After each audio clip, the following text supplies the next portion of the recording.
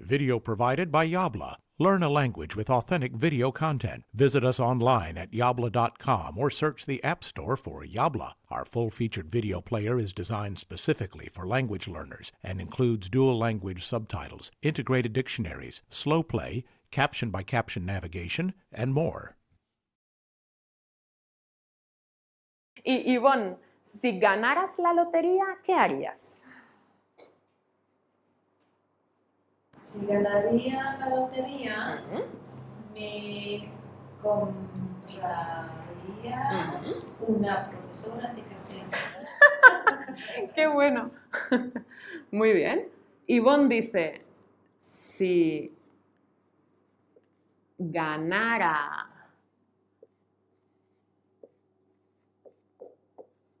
la lotería, me compraría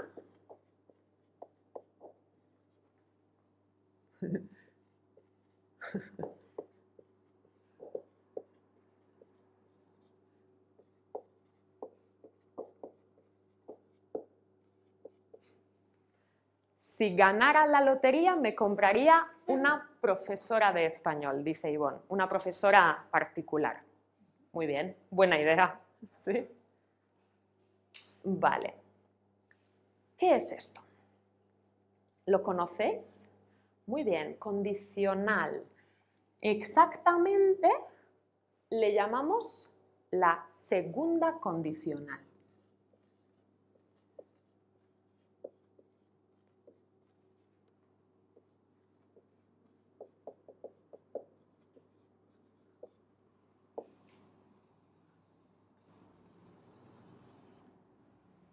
¿Y para qué sirve? Para hablar de cosas reales o de cosas hipotéticas. De cosas hipotéticas. Hipotéticas, muy bien.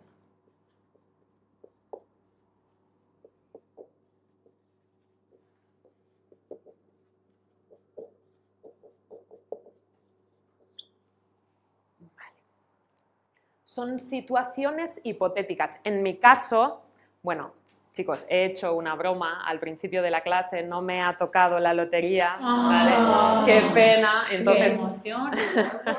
¡Qué emoción! Y después, sí, no me ha tocado la lotería, entonces no puedo repartir dinero. Pero, por eso, estamos imaginando qué pasaría si nos tocara la lotería.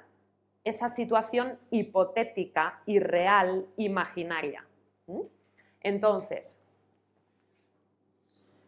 si ganara la lotería, me compraría una profesora de español. Muy buena idea, Ivonne. ¿Tienes tiempo? Bueno, si te toca la lotería un día, hablamos, ¿sí? Vale, ¿qué tenemos aquí? Imperfecto de subjunctive. Muy bien.